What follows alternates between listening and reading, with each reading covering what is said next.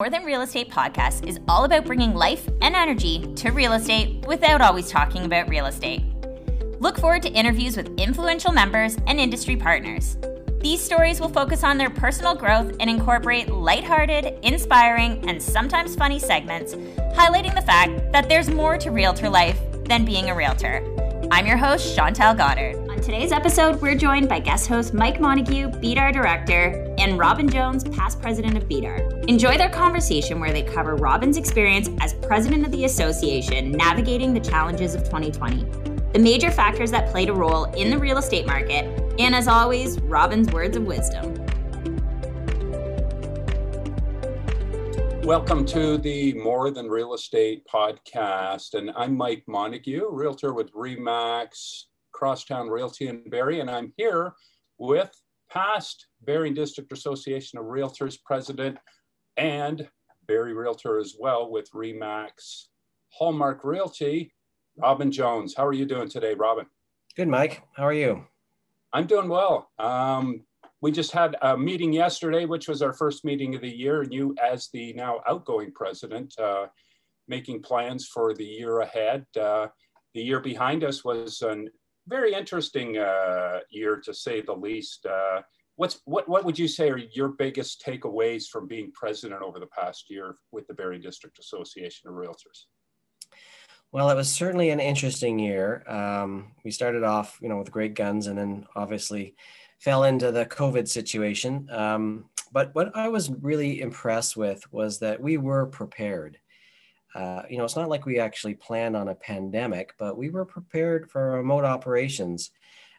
We quickly we got such a technological savvy staff and executive director that, we were able to quite quickly move into remote operation for our staff.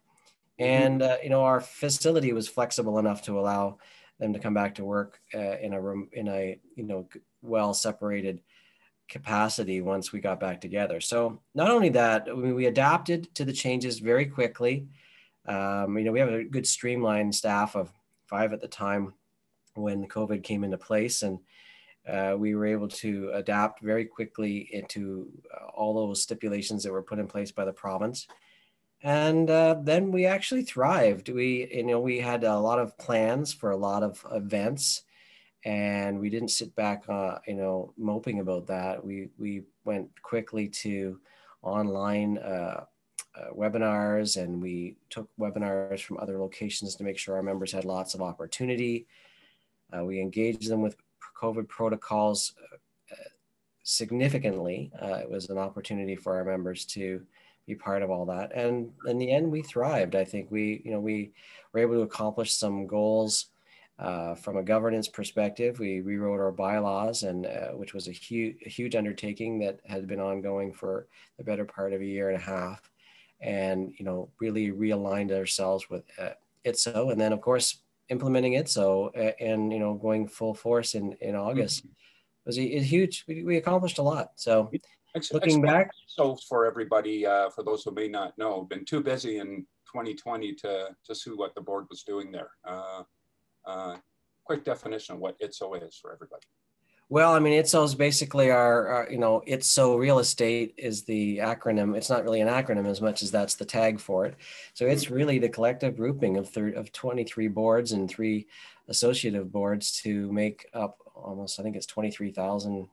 Well, if you count them all up, we got almost 23,000 members that are participating. That's significant. Now you can access MLS in all those areas. It's a significant step forward. It's been under 3 or 4 years in the makings in terms of the administrative part of it, but that's a lot of data, and I can't speak for any other realtors, but I can only assume. I know that the borders, that line where you kind of define your business market, keep getting wider and wider because of technology, and this just makes us that much more efficient working in a wider range there as we go forward. So it's exciting stuff. Yeah. And it's exciting being a part of BDAR, and I've volunteered for a number of years. You have as well. What words would you put out there for the membership about volunteering, about becoming involved? you think everybody should take a run at it, or do you think it's maybe just for a defined few? What would you say about that? Well, I think it depends on what you want out of your real estate experience. I mean, I know that as a realtor, every time I'm engaged with the association, I'm a better realtor. I actually am a little bit more focused on the industry, a little bit more engaging with people. Conversations can go around the way realtors operate, as well as what I can do for them personally. So, we're all independent people. We all work independently, but once you take on a role working with the association in a governance capacity, you learn a lot about how everything ticks, and it enhances your total experience. I subscribed to a book when I started in real estate called The 7 Habits of Highly Effective People. And it allows you to, Stephen Covey, it allows you to partition your life in sort of buckets of how you can be successful. And a big part of that is volunteerism. And I know that a ton of our members, if not most, I would say most of our members are volunteers with other organizations in what other capacities. And that obviously they know that's not only something they do just to be good citizens, they do that to enhance their lives. And it does in various ways. But when you do something that's directly in your association, it doesn't just enhance your life, it does actually enhance your business. Yeah. And I think one of the biggest obstacles when people are weighing whether to do it or not is it's going to be a big distraction. It's going to take away a lot of my time from where I need to be focused. And I can say personally, I've found it's a few hours a month, sometimes every other month. And it's not, you work around it. And for those few hours, you come away enlightened. You get to see how the sausage is made, and you get to participate in forming and shaping, the industry that you work in. It's really gratifying, I would say. Yeah, it does. And it comes with a lot of education. And a lot of the time people will say, oh, I can't afford it. Well, the reality is, I've got to say that anytime I've ever taken any education course, it almost invariably within the next 3 months, I'm able to spit that out to a client and put together a deal that I wouldn't have been able to do before. And even just talking about governance, the relationship of realtors in the province, as you and I do with the political action aspect of it, and having an understanding of what realtors do as in general for the public, and being able to convey that to our clients, builds up respect for realtors and yourself. So it's a good opportunity for you to be able to understand the industry better, convey that message to the public, and ultimately, I don't know, it makes you a little bit more proud of doing what you do. Yeah, for sure. And with that added understanding and even additional understanding when talking to you, being an appraiser as well as a realtor, looking back at 2020 when when COVID was on the lips of everybody, first came into being. There's my phone, busy realtor. You got the old ring type, do you? You got that old rotary phone, Mike? You're dating yourself now. I just hung up on them, and what'll likely happen is they're going to call another realtor and list that $2 million house with them. Didn't answer right away, but that's the nature of the beast. But yeah, getting back to that, early in the year when this was news and COVID first landed on our shores and we were starting to take precautions, a lot of the media was saying, oh, this is going to crash and kill the real estate market. And I think a lot of us ourselves thought, we didn't know what was going to happen. Is this going to hurt? Is this going to cause prices to drop or whatever? But what we have seen is buyer activity continued, if not a little bit busier than maybe anticipated. The inventory levels were a little bit lower, but values were, held steady and increased in many areas of the market and types of product. What are your thoughts on that? On prices? On what happened in 2020 and where you might see us going in the year ahead, price-wise? Well, I mean, really to sum it up, it was very, very different. There's no, in every capacity, when you hear from our leaders in every part of the province, in every industry, it was so different. There was just really no boilerplate or historical reference to actually draw inference from. So when we look at this marketplace, we were surprised. We did what we were told to do in April. We all stayed at home. The market slowed. And of course, the press kind of picked up, thought it was going to crash. Some people thought it was going to crash. We started to see some bargain hunters out there, but really what it did was it pented up demand. And then we had a change. There is actually a fundamental change in the way people look at housing that occurred when they realized that their house wasn't just a place they put their head down and go to sleep. It's their castle. It's their home. It's the home that they go to socialize, raise their kids, teach their kids. It's an office. It's an education facility. It's become a lot more to people, and that demand is so pent up. It created this crazy demand in the marketplace, and we've seen that influx from the GTA, especially. We are a couple 100,000 people in Simcoe County here on the cusp of 3 million people in the GTA, if not more, if you go a little further out. And when the influx of, 50% of the 60% of the buyers coming from that area, prepared to spend more money than some of our local people and driving those prices up, the lack of supply, because the people that lived here didn't want to move either. They knew they had something good. And so so a lot of people stayed put. So we struggled to get people to move. And although people could make a lateral move at the beginning, once the demand increased so much for that option where they would move to, it caused more people to stay put. And so we've got this pent up demand, lack of supply.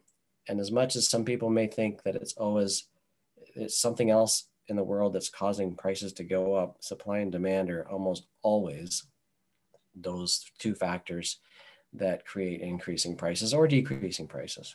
Do you anticipate that those factors you touched on that caused us to, hibernate and stay home and made us aware to a greater degree of those intrinsic, psychological and social values of the home?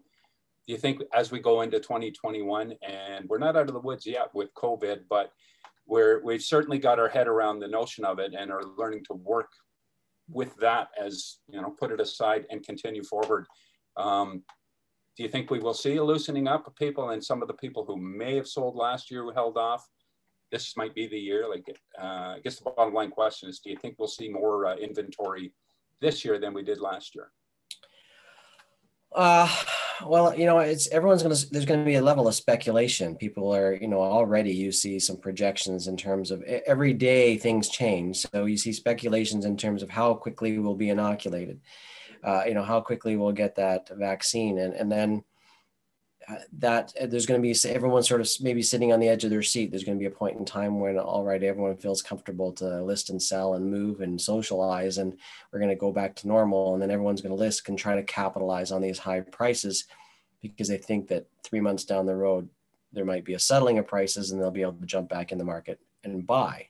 And this sort of happened in the beginning of 2017 when we had a lack of supply and a high demand. People sold thinking that in 3 months they're going to buy when there's a huge supply increase in the July, August, only to find that there wasn't, or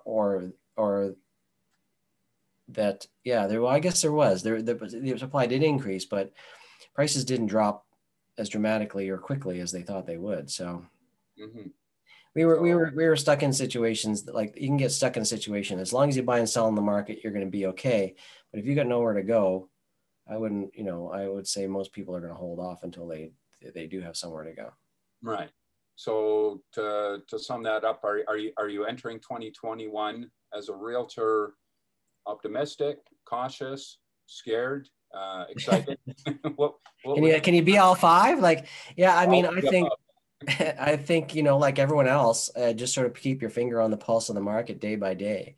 But, I just looking at a listing that somebody mentioned, we were posting on Facebook, all right, there's 35 offers. Now there's 37 offers. Now there's 43 offers. Now there's 46 offers. And I'm like, I don't know how I can even convince a client to compete in that environment.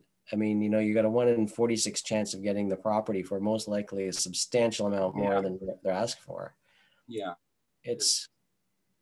And there's other fears, right? The 42nd offer is not confidence instilling for that buyer or for their realtor. Yeah, It's odd in that sense. And I personally would like to see a more balanced market. I think it's healthier for everyone involved. So yeah, and I don't think I don't think we're going to wait and see. I don't think we're going to see that till we can actually have some specific, realistic projections on that, on how the virus, the inoculations are going. Mm-hmm. Okay. Any words you'd like to share just to sum up our little chat here? I just think that we all, I mean, it's always our goal to try to do the right thing, and right now we're being asked to do that in perhaps the most restrictive capacity we've been asked to do that. And I do feel actually in Simcoe County, I do feel that most of the people, I don't know really many, I can't honestly say I know anyone that's doing the wrong thing. Just about everybody I see is doing the right thing, and they're keeping their distance and their social distancing and they're wearing their masks. I do see sometimes there's a hyperactivity in the marketplace that's driving, realtors a little bit crazy because they've got it because they want to take care of their clients. And like you said, even just in jest, the phone rang and next thing they'll call somebody else. And that's a personal supply and demand situation. If you don't answer the phone today, or you don't show that person that house, will they buy through somebody else? And maybe they will, but maybe they'll just be one of those 46 offers that don't get accepted and people are just spinning their wheels anyway. So I just have to say, we have to wait and see every day. And you can ask me tomorrow. And once they say, oh, right, you know what, we're comfortable now, we're up to speed, we're doing 5,000 inoculations a day. This is when we're going to get to you. This is when we're going to get to the people over 50. This is people under 50. And realistically, now it's a solid date that by August or whenever it happens to be, everybody that wants to get inoculated will be. So right now we're seeing too much uncertainty. Yes, I think so. But I'll wish for you and for all the membership a satisfying, rewarding 2021. And I want to thank you as well from all the membership for your time volunteering and putting in the time with the board. I know in 2020, there were a lot of new benchmarks that we achieved and you played an active role in a lot of those. And thanks for your time and your wisdom there. I'm going to ask you just to close out here some rapid fire questions that have been handed to me. So I'm not responsible for these ones, but first question being, what's the best golf course you have ever played on? Well, actually, I would say Firecliff. It's a Desert Willow Golf Resort in Palm Springs. It's something else to see a golf course cut out of the desert, and so that would be my favorite. Yeah, and you know of what you speak because you're one of the few people I know who can find stray Titleists in their garden on a regular basis. Yeah, that's right, and that's a good thing. That's where extra money. Better in the garden than through the window, though, I suppose. What's your favorite winter activity? Hands down, it's skiing. I've been a downhill skier most of my life. Missing it right now with the ski hills closed, but understandable. And but so in the meantime, I snowshoe, and I love to snowshoe and get out and then take some good deep breaths of fresh air. Mm-hmm. Here's a question that thankfully gets harder and harder to answer each year because there's more and more of them coming. What's your favorite local restaurant? Well, I like to cater to a lot of the restaurants. I tend to be a bit of a downtown person, but so I like to go to the Queens. We'd like to go to the Queens for a good meal and some dancing, so that's always fun. Mm-hmm. And right now with the, when we're doing our takeout, we like to do TJ's Curry in a Hurry. That's one of our favorites. I think you like that too, Mike. Yeah. And final question here is, what does being more than a realtor mean to you? Well, I think, again, like I say, that in order to be a realtor, it's to be well-rounded. I think that's the key really to life, is to have some balance. And, you can be more than a realtor in the sense that you're a volunteer, you're a husband, a wife, a father, a friend, in any capacity. There's so many things you can be that are just where real estate's part of it. But I think that you'll find that, the best realtors are those that are participants in the multitude of things that make you a well-rounded individual, just like any other profession. Mm-hmm. Locally, being a member of BDAR, and emphasizing local has been a big part of what I do. This is a big province. There's lots of places you could work, but being local and having an intrinsic knowledge of the local marketplace makes you the best you can be. Very good words to close out on. And I want to thank you, Robin, for taking a few moments this morning here to chat. And thank you as well. A big thanks for your time and your dedication to the Bering District Association of Realtors. Your wisdom and input has been greatly appreciated. Made a great difference. Well, it's been my pleasure. Thanks, Mike. Thank you. Thanks for listening. To hear our other episodes, be sure to subscribe, and we would love it if you could leave us a review.